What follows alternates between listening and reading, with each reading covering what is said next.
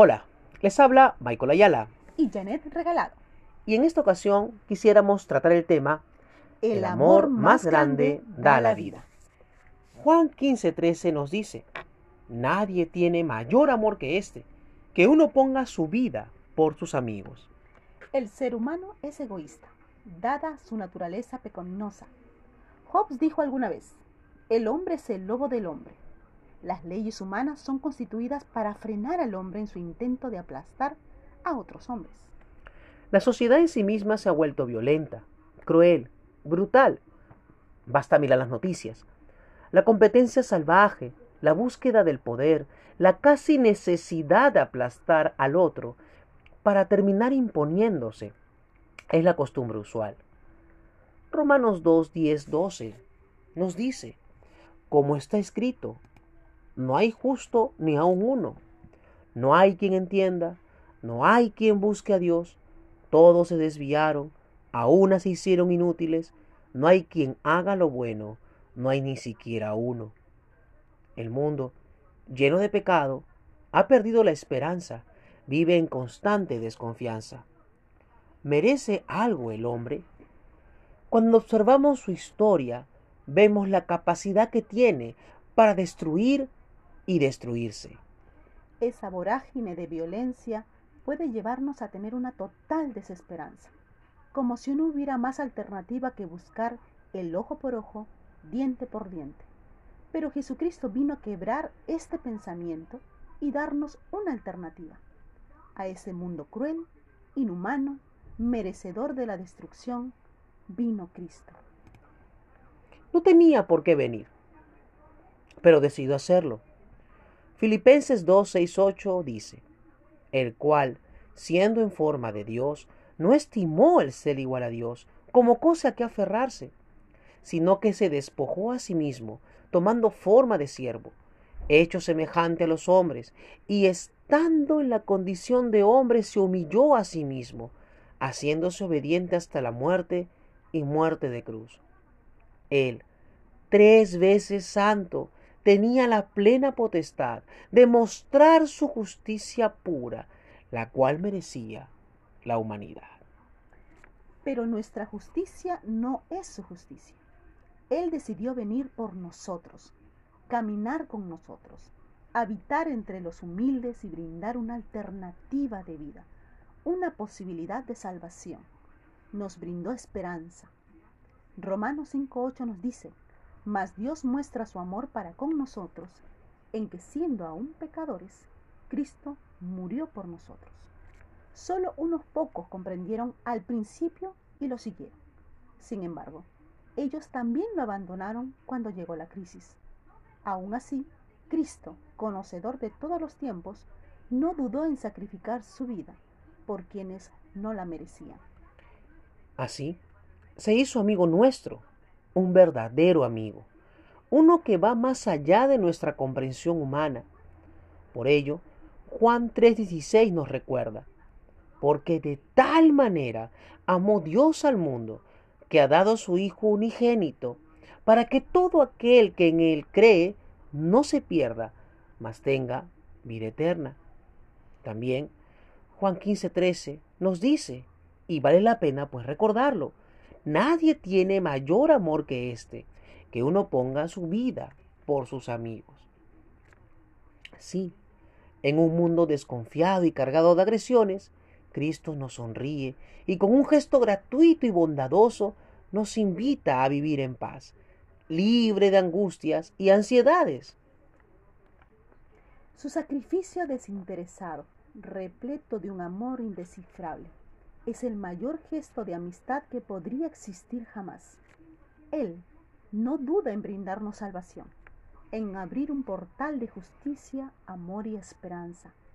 Ese amor vence a la muerte. Ese amor es el que da la vida, vida a la que hoy te invitamos a participar gratuitamente, pero bajo el alto costo del sacrificio de Cristo en la cruz. No esperes más. La sensación de soledad puede vencerse. El rencor o la fatalidad pueden derrotarse. El desánimo y la aflicción no tienen asidero en él, siempre que lo invites a que habite en tu corazón. Puede que hayas tomado múltiples caminos, intentado muchas cosas, asistido a muchos lugares, visitado lugares religiosos, y a pesar de todos tus esfuerzos, nada ha llenado la sensación de vacío y desolación. Ahora, en este momento, Cristo se muestra como un amigo que está dispuesto a brindarte salvación y librarte de toda carga. No dudes más. Entrégale a Él aquello que por años, lustros, décadas tal vez, ha pesado en tu corazón. Déjalo que Él pague el precio que jamás podrás pagar. Acércate a Él. No esperes más. No hay amor más grande y por ello inexplicable. Ese amor es aquel que nos rescata de la muerte y nos llena de vida. Por eso encontramos en 1 de Juan 3:1 una hermosa promesa. Mirad cuán amor nos ha dado el Padre para que seamos llamados hijos de Dios. El amor es y siempre será limitado, efímero, finito. Sin embargo, el amor de Dios no tiene límites. En 1 de Corintios 13, 4 al 8, dice, el amor es sufrido, es benigno, el amor no tiene envidia, el amor no es jactancioso, no se envanece, no hace nada indebido, no busca lo suyo, no se irrita, no guarda rencor, no se goza de la injusticia, mas se goza de la verdad. Todo lo sufre, todo lo cree, todo lo espera, todo lo soporta. El amor nunca deja de ser, pero las profecías se acabarán y cesarán las lenguas y la ciencia acabará.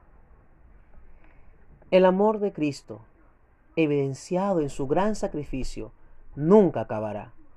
Más aún, nos permite tener vida y vida en abundancia.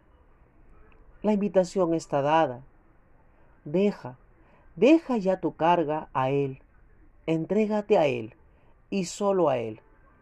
Verás cómo tu vida se llenará de verdadera vida. Vida en Cristo.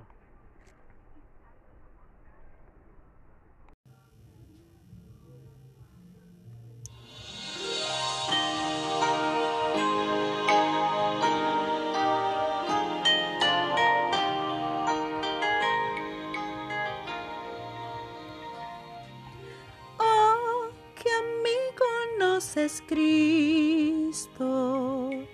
Él llevó nuestro dolor y nos manda que llevemos todo a Dios en oración.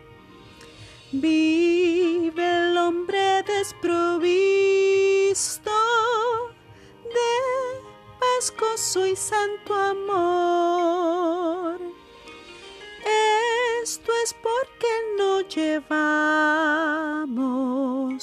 todo a Dios en oración. Vives débil y cargado de cuidados y temor. A Jehová refugio eterno, dile todo en oración. Te desprecian tus amigos, cuéntaselo en oración.